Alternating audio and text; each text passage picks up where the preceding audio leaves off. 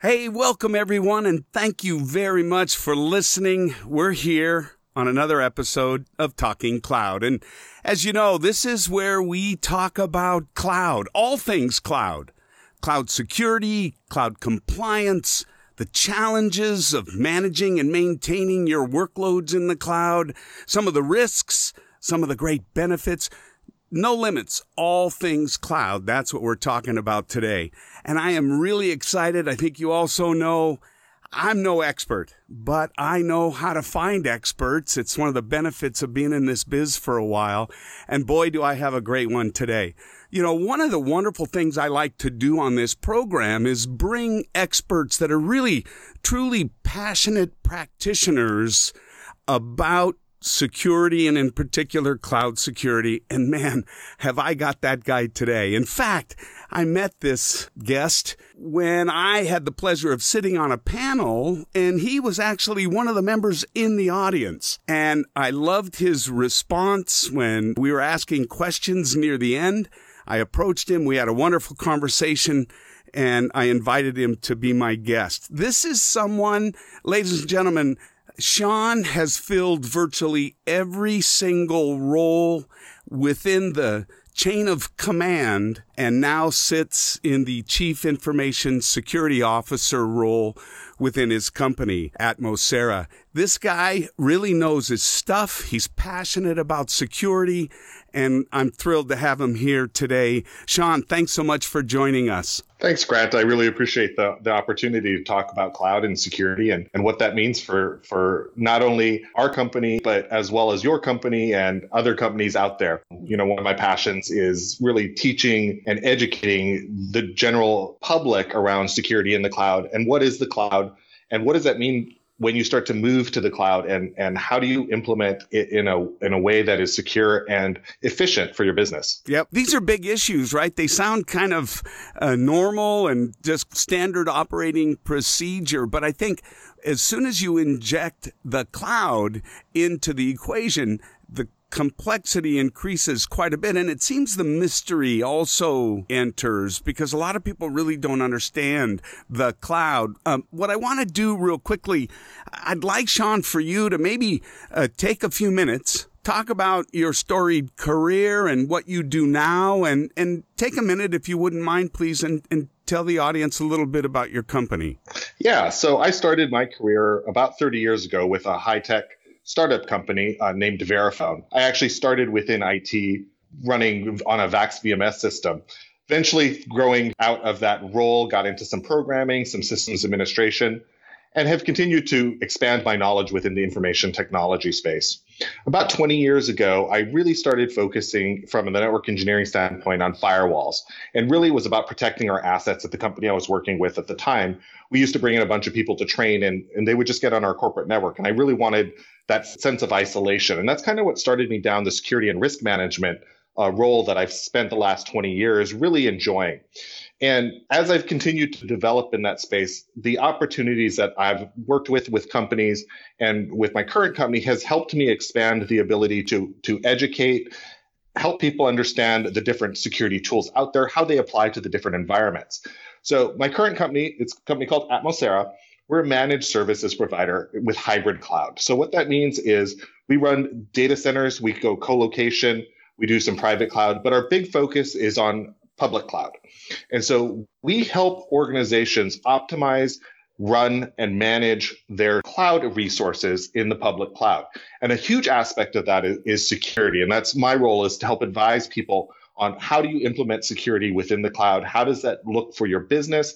How do you use it to not only protect your assets, but help optimize your resource load and optimize your business functions while using security as a basis. There's a lot of companies out there that see security as a business disabler. I'm a big proponent that any good security should actually enable your business, allow it to grow in a secure and holistic manner. Yeah, I couldn't agree with you more, Sean. I think that's one of the things that really we have to remember. Despite all of the nefarious activity and the dangerous things that are certainly lurking, it is security that enables us to do extraordinary things, right? To access information from anywhere in the world, to share confidential information securely. I mean, there are some really exciting things that we are able to do because of security. Had it not been present, we wouldn't be able to. So I'm all for it. I mean, I'm a big positive mental attitude guy, and I think this is a classic example of, I mean, when you think about parenting, hey, don't spill the juice, as opposed to, Sean, keep the juice in the cup. They're both the same. One certainly is more positive than the other. Absolutely. And if you think about the evolution of security and where we're at today, I mean, security is what enables us to have our corporate data or even personal data on our mobile phones, on our laptops, being able to access it from a Starbucks or in an airport. Without security, none of us would be comfortable with that. It really is security that has enabled the mobile workforce that's out there now. And it's a combination of both access as well as ensuring that the data is secure and your identity is secure. And really, when we start talking about cloud security, it changes the conversation. The old days, all your data lived on premise. It lived within a secure environment. You had to be on site to access it. And you could put protections around the data. As it started to expand, your concepts start to change of, I'm no longer protecting the data. Now, there are certain protections that you have to have in place in that space, but it really is, how do I protect the identity of the person that's accessing that data? How do I know that it's Grant that is accessing his files on the cloud at large, whether it be the internet, whether it's a personal drive?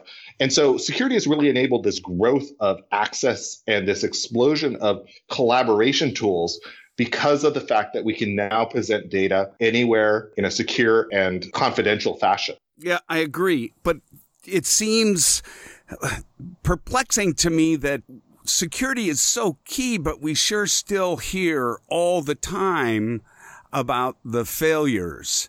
And I suspect that's one of the areas you're focused on. I mean, I go back to the Gartner statistic, right? At least 95% are going to be your fault in terms of public cloud failures. Talk a little bit about why that is the case and what maybe you recommend for your clients to do to keep them in that 5%. Yeah. So one of the misconceptions I think that I hear from other businesses is this concept of the cloud as a solution. And it is a solution, but it is really a tool, right? It's a tool to drive different economies, different development efforts. And as any tool, there's certain safety measures that are different, right? I think of it similar to a circular saw and a screwdriver. There's different security measures. There's different safety measures that you put around them. Tools can do the same thing, but you really want to understand how to develop a security posture when you move things to a public cloud. And the tooling, there's some that's the same, there's some that's different, but really understanding what security measures are there and what is your responsibility around those security measures. So you can't just put things in the cloud and say it's the cloud provider, they handle all the security, because there's a lot of configuration. There's a lot of things within that are still your responsibility in terms of setting it up, in terms of understanding it, in terms of monitoring, managing. And really what I recommend to clients, especially in the small to medium-sized market, is hire someone to help you. Yep. You are not going to be the expert on cloud. And cloud is always changing, right? I mean, It changes from day to day, from week to week. Much more fluid than any compute environment we've been using in the last 30, 40 or really forever, right? I mean, this is just it's a new world. Absolutely. It's this whole agile development. As a new function, it gets released. Yep. So keeping up on that is very difficult unless you've got people who are dedicated to it. Well, I want to pull on that a little bit. And on one hand, the access, right? Is that really Grant accessing his or her data? You know, in the broader context, one of the key aspects about the cloud in terms of security and how it's different is the perimeter used to be around that fixed data center, and now the perimeter is around the function or the container or the actual individual asset. And it seems like that's the trend, but are people really employing it that way? And I guess I'd like to hear your opinion on this notion that, the perimeter is dead, long live the perimeter, meaning the big one's gone, but now we're locking down each and every little thing. Yeah, and that truly is the crux of where people misconstrue security. Right? A lot of people come out of this traditional model of you secure the perimeter. The cloud doesn't have a perimeter. You have to secure your data, right? Wherever that data lives. That data could live on the servers up in Azure. They can live on a local file share. They can live on your phone. Nowadays, you're getting it down to IoT devices, right? I have data that technically lives on my robotic vacuum. So it changes the concept of I can't just protect the outside. I'm having to think about how to protect every piece of data and where it goes. And in addition to protecting that data, you start having to think about how do I know who's accessing? How do I know how I can redact that data? How do I know that when I sell my robotic vacuum that some piece of my information is not moving on with that? So it's a fundamental thinking shift around security. And it's one of the areas that I think people who have grown up in the traditional IT stack have a difficulty grasping. Mm-hmm. It has changed. It's no longer, hey, I've got firewalls, I'm good. How do I know that my contact list on my phone can be removed as an organization if I'm let go? Yep. And, I think it's interesting. I had this conversation last week. It's more than that, right? Because when you start to think about security and threat hunting, let's say forensics, you're out looking for some nefarious activity within your environment. We used to be able to, with high degree of confidence, key off of something called an IP address. So you immediately laugh. Explain why that's folly in the cloud. Because there's no such thing. IP addresses used to be similar to telephone numbers. You used to have an IP and it tied to a device, right? Once you start talking cloud, you're accessing your resources and data from anywhere. IPs are no longer fixed to a device or a person or even a location. If you're in a Starbucks, it's going to show you coming in from Starbucks. And that Starbucks, depending on if it's a local ISP or if they go through national, it could show up coming out of a completely different state than you're in. Yeah, and the other way around, right? What if you're using some advanced functions in the cloud like Lambda, and all of a sudden your SIM sees 5-6 IP addresses to a function that occurred over 15 or 30 seconds? There's no context. What really happened? If you think in the traditional way, it just goes out the window. Absolutely. So one of the things that we used to key on is the speed of travel. Here's an interesting concept. You can log in now on a plane. A plane is traveling at 600 miles an hour. Your IP is hopping literally every few minutes. How do you track that? Right? You can no longer use the IP or even the fixed location as a delimiter. It really has to change to you're protecting the data or you're protecting the identity. Yep. And it seems when all of us human beings, we learn everything, right? We spent decades learning this north-south ingress, egress, gateway architecture, IP addresses, firewalls, perimeter, and things are different now. Absolutely.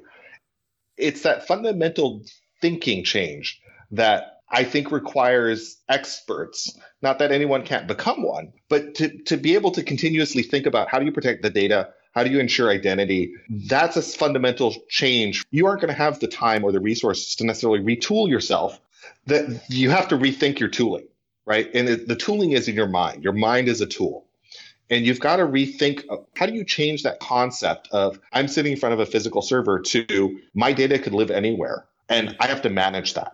Right. And I have to manage who has access to that. It's a change. And unless you're devoted to that, it's a difficult leap to make, especially if you're still running things on-prem, right? Then you're shifting between, oh, I can just protect the perimeter to I have to protect the data. And I think we have to think cloud first. And I hate that term, but from a fundamental thought process, if you think cloud first, where we're protecting identities and the data, that can apply to an on-prem solution. Right. Absolutely. It's fundamentally a shift in how you think of everything, whether it's on-prem or in the cloud. Absolutely. And you're going to gain more value. That granularity, though, I think historically it's been easier, hasn't it, Sean? You know, you've got the AD bucket that's IT team and boom, and what do they have access to? IT, and there you're done, right? And then you just kind of manage the team within. Now it creates a higher degree of operational granularity when you're managing those individual components, doesn't it? Absolutely. It's the natural extension of role-based access control, right? In the past, we looked at things from a macro scale. As we move into cloud, as we're looking at individual pieces of data, individual identities, it takes that role-based access to the infinite degree.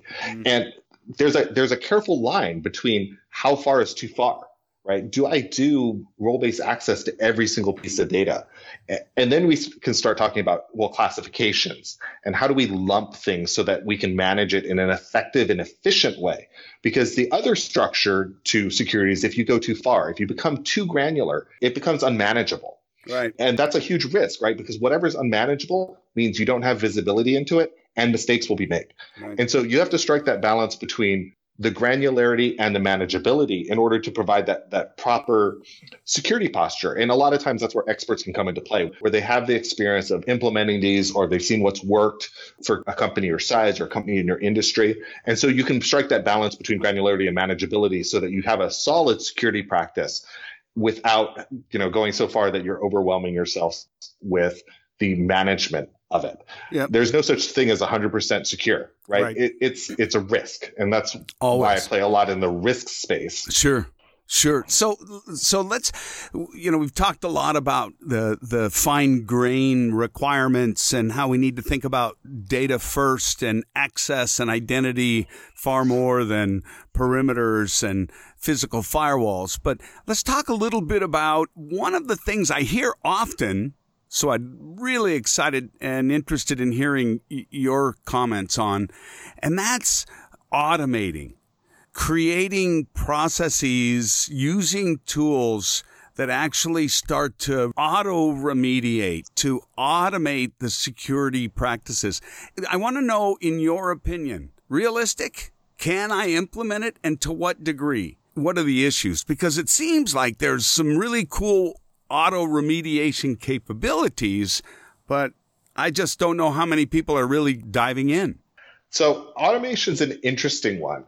When automation is implemented very well, it can actually improve efficiencies. The problem is when you start talking automation, you're actually starting to talk about business processes, not just security processes, right? So, hey, I see an event, I automatically lock out that account. Well, guess what?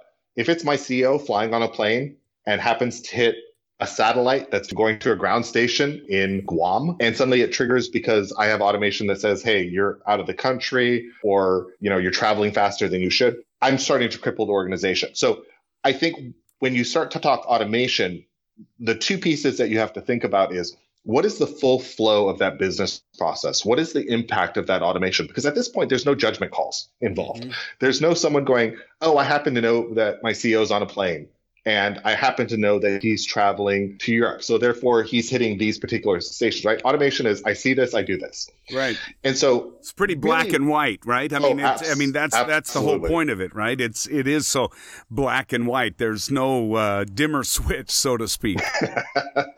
Yeah. So automation, fantastic tool.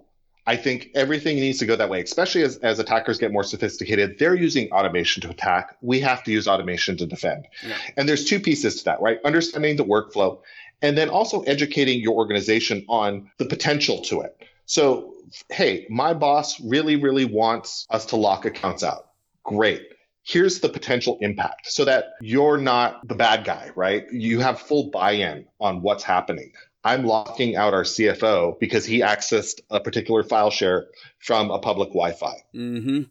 Yeah, So and I'll tell you, one of the key monarchs, if you will, the key pillars for Checkpoint anyway, is our very strong belief that it's about we need to defend, protect first and above all. Detect is great, but until we can outspeed, if we're faster than a microprocessor, then maybe detection's acceptable, right? But my point is, when you focus heavily on protect, there is consequently occasional operational impacts. Absolutely. Because you put that as a higher priority. And so there are other vendors in the world, they're more all about detecting, but we believe it's too late if the focus is on detection. It really has to be protection, but really more to the point of this conversation is you have to measure the operational impact of every security decision. Absolutely. And roll slow with automation, right? Don't implement every automated tool that you have. Turn things on. If you've got an alert mode, turn it on. See what the impact's going to be. That way you can have actual conversations about the risk involved with your business leaders and getting buy-in from your management team, from your employees.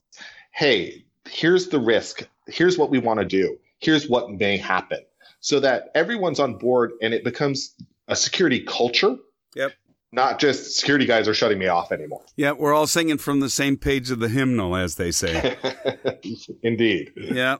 So take a second, if you don't mind, Sean. Give me a demographic profile of your customers today. Are you seeing the growth in the big enterprise? Who needs your help the most? That's an interesting question. So traditionally, what we have seen is the small to medium businesses, those that don't have IT resources or dedicated IT resources, right? They might be an office manager that happens to know some IT stuff that really wants some help. We see those. We see a lot of IVRs, new companies that are starting up that are they don't have invested infrastructure. So the cloud makes sense for them. Yep. We can spin things up, spin things down. And we don't want to be security. We don't want to be server people. Yep. We don't want to be security people. We want to be developers. Yeah. Well, and that reminds me of something we were talking about earlier, that I think we, being somewhat myopic in this business, when we're in the business, right, we forget that our customers that are wanting to exploit this exciting and agile, fluid, elastic environment, they sell insurance. Or make cars, or pour concrete, right?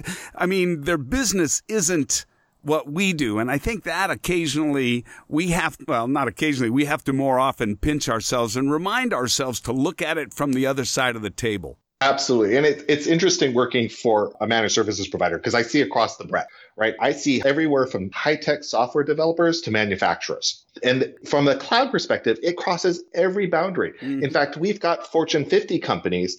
The specific reason they come to us, cloud is agile, right? It's fast, it's scalable. Yep. Large companies, these Fortune 50s are not.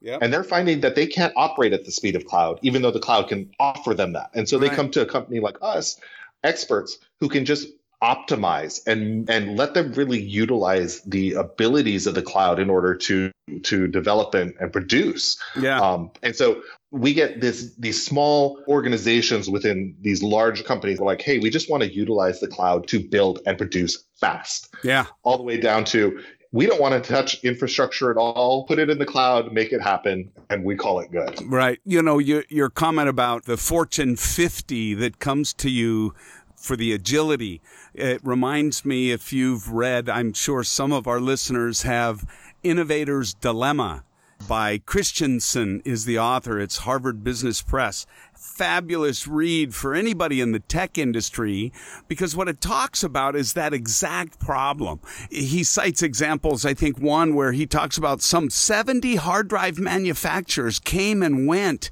in a span of about 20 or 30 years. And he described it, and I'm paraphrasing, of course, where, an couple engineers working for this 5-inch platter hard drive company comes up with this really cool new 3.5-inch drive. right? And it's got half the capacity, half the seat time, but it's cool. Look. And on the other side of the fence are the sales guys saying, man, our customers want bigger DASD. They want more storage. If we could only give them 200 megabytes with a seek time of 200 milliseconds, we'd sell a ton. Well, the decision in a big company is let's make bigger ones faster, not innovate in those small little ones. And what happens? All of a sudden, PCs take over the mini and mainframe market, and now nobody wants 5 1/4 or 8-inch platter drives. They want 3.5, and then that is repeated over and over and over, all the way down to the first iPod that had a little hard drive in it. And I thought it was really interesting. But, that's the innovator's dilemma that is challenging the biggest companies when they just can't keep pace because they've got all this other security stuff they're dragging along. Exactly. And so micro-compartmentalization of your business functions, right? I mean, ultimately at the Fortune 50s, that's what we're talking about, is they're taking a specific business function, very specific product line, and saying, we want to put this in the cloud. Yep. We aren't going to touch the rest of our environment. Sounds like a container. Yeah, absolutely. I mean, right? I mean, it's containerization of a business process, right? That's amazing. So your customers then really span from the biggest to the big who want to innovate and allow you to help them get there to who you and I know spoke about before. I often think it's the SME, SMB market that has really got to be the toughest when it comes to security and computing, because they just, they're not in that business and keeping the team abreast and doing the job. I mean, it's really difficult. Do you help a lot of those customers? We do. And in fact, from I know this is cloud talking, but even from a security perspective, whether it's on-prem, whether it's endpoint, cloud, whatever it happens to be, security changes right now so incredibly fast. An SMB can't keep up with it. Right? Even if you've got dedicated IT professionals, cloud really well, security changes so fast that it's really hard for those smaller companies to have dedicated security resources. In addition, there is such a need for security professionals. I think we're at a negative 2% unemployment rate in security professionals, that those small business people can't find them or can't afford them.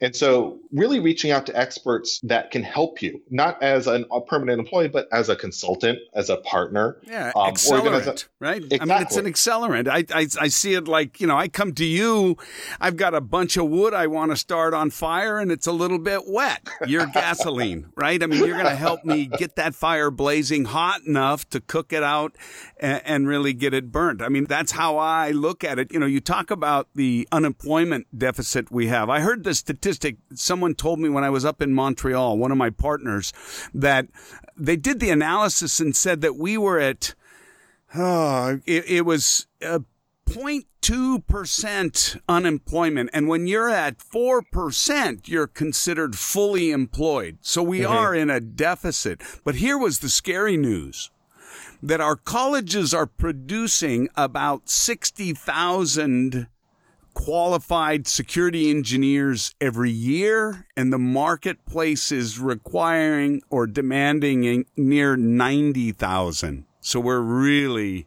in a deficit there. Absolutely. And I know that NIST has a working group that's trying to figure out how to overcome that, right? And I truly believe that for most companies, going to a managed service provider is going to be the most cost-effective and efficient way for them to do that. And the reason being for that is it really allows you to leverage knowledge without having to find the person, or in a lot of cases now pay for them, right? Because when you're in this kind of employment situation, security professionals command the highest dollar. Right. Yep. I've heard of people who just jump ship 20,000, 30,000, just flat out offered more. Wow. As a small business, you're not going to be able to afford that or keep up, but you can hire professionals or partners so that they're not dedicated to you. You're paying a lot less. And you also know that they're not going to just jump. Right. Timeshare experts. I hate that term, but it's the most appropriate way to describe it. Yeah, no, I know we talked about that, and I don't mean it in any negative connotation. In fact, it really makes a lot of sense when you look at what's happening. I mean, technology is seeping into everyone's businesses every day more and more and more. The whole process of the website, of the marketing, leveraging the social tools, it's a lot of work. And this is outside of the discussion we're having about moving workloads to the cloud and whatnot. I mean, how many different security vendors are there now, Sean? I mean, 3, 4, 5,000. I mean, it's crazy. So the complexity is just off the hook. Absolutely. And what's making it worse in the current day is the different legislations and regulations that are coming down the pipe, right? They're all having security components. Yep. In the past, a lot of the laws were best practice or very high level. Yep. They're getting very specific in what you have to do. All of that's driven around data privacy now.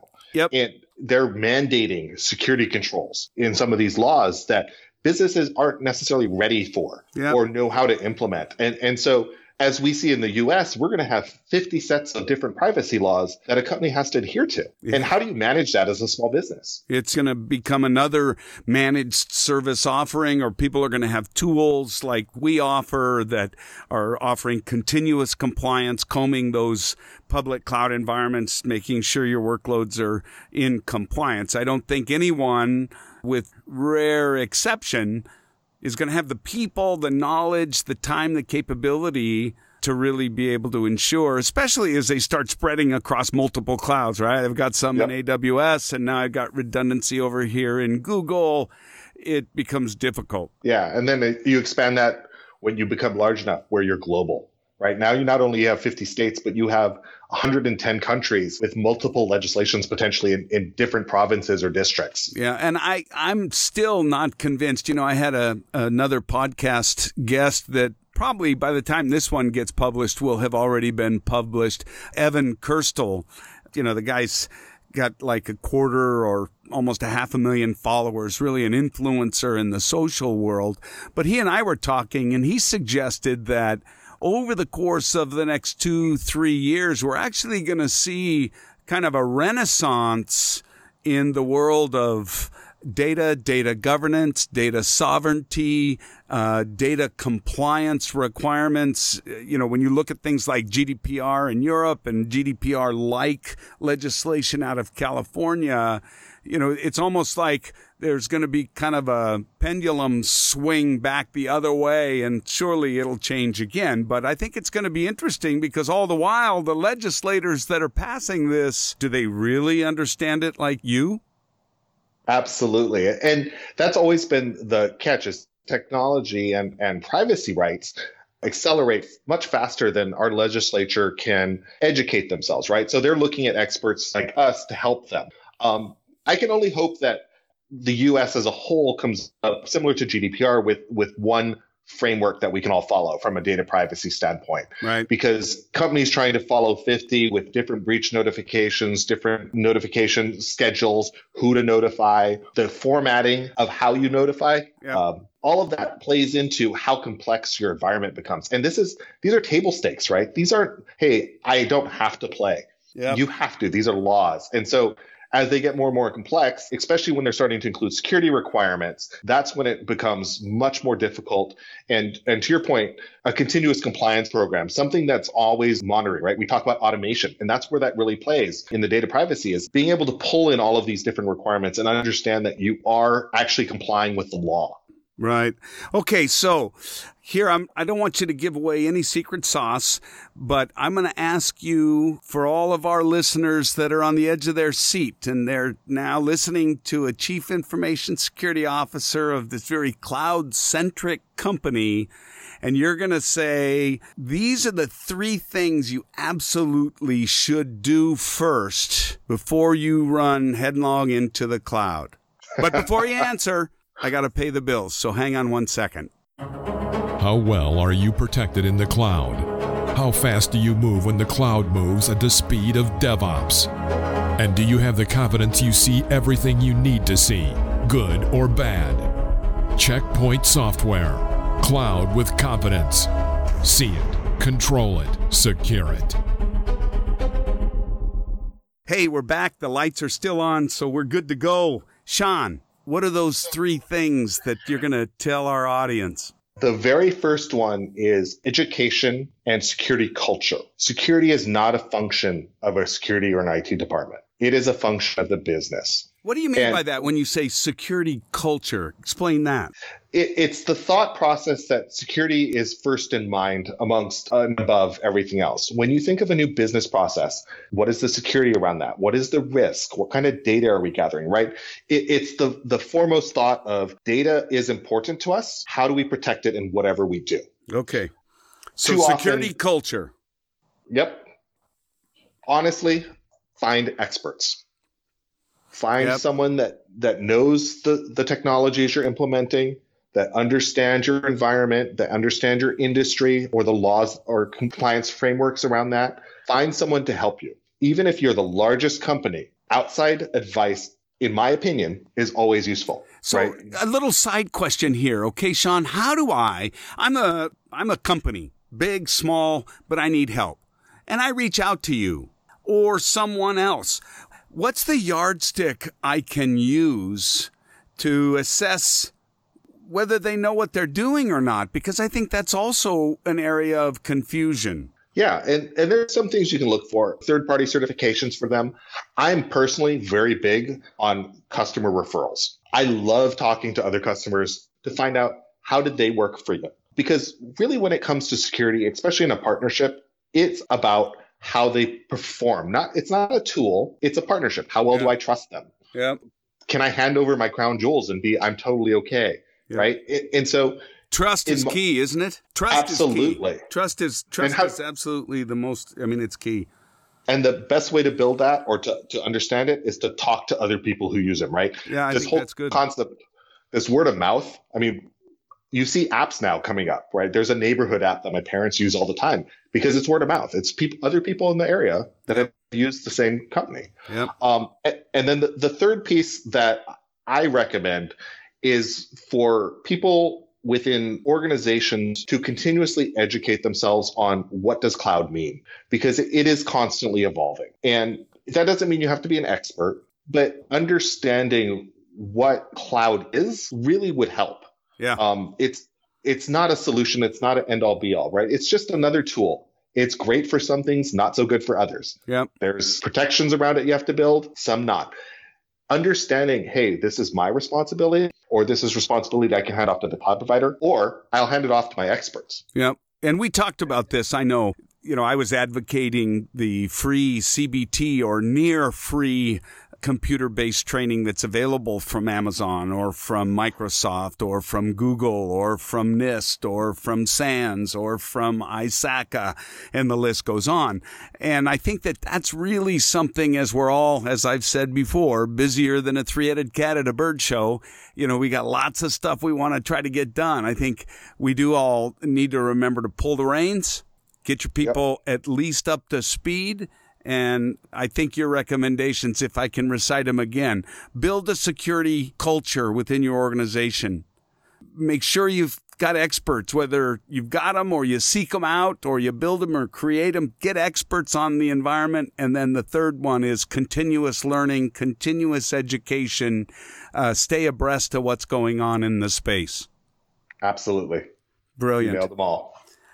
This was really enlightening and for me a great time. I learn every time I do these podcasts because I get to get experts like you. I've said many times, I'm just the Gilligan. I get these professors. So it's terrific talking with you, Sean. A real pleasure to meet you, and I appreciate your willingness to come on the program. Thanks so very, very much. Thanks, Grant. I really appreciate the opportunity and the chance to talk to you. Yeah, we'll do it again, I'm sure. So, ladies and gentlemen, that's it. It's a wrap. We got another episode of Talking Cloud in the books. I really appreciate you listening and tuning in and sharing with your friends. We got lots more to come. I hope you have a great day, and we'll hear you again on Talking Cloud. Yeah.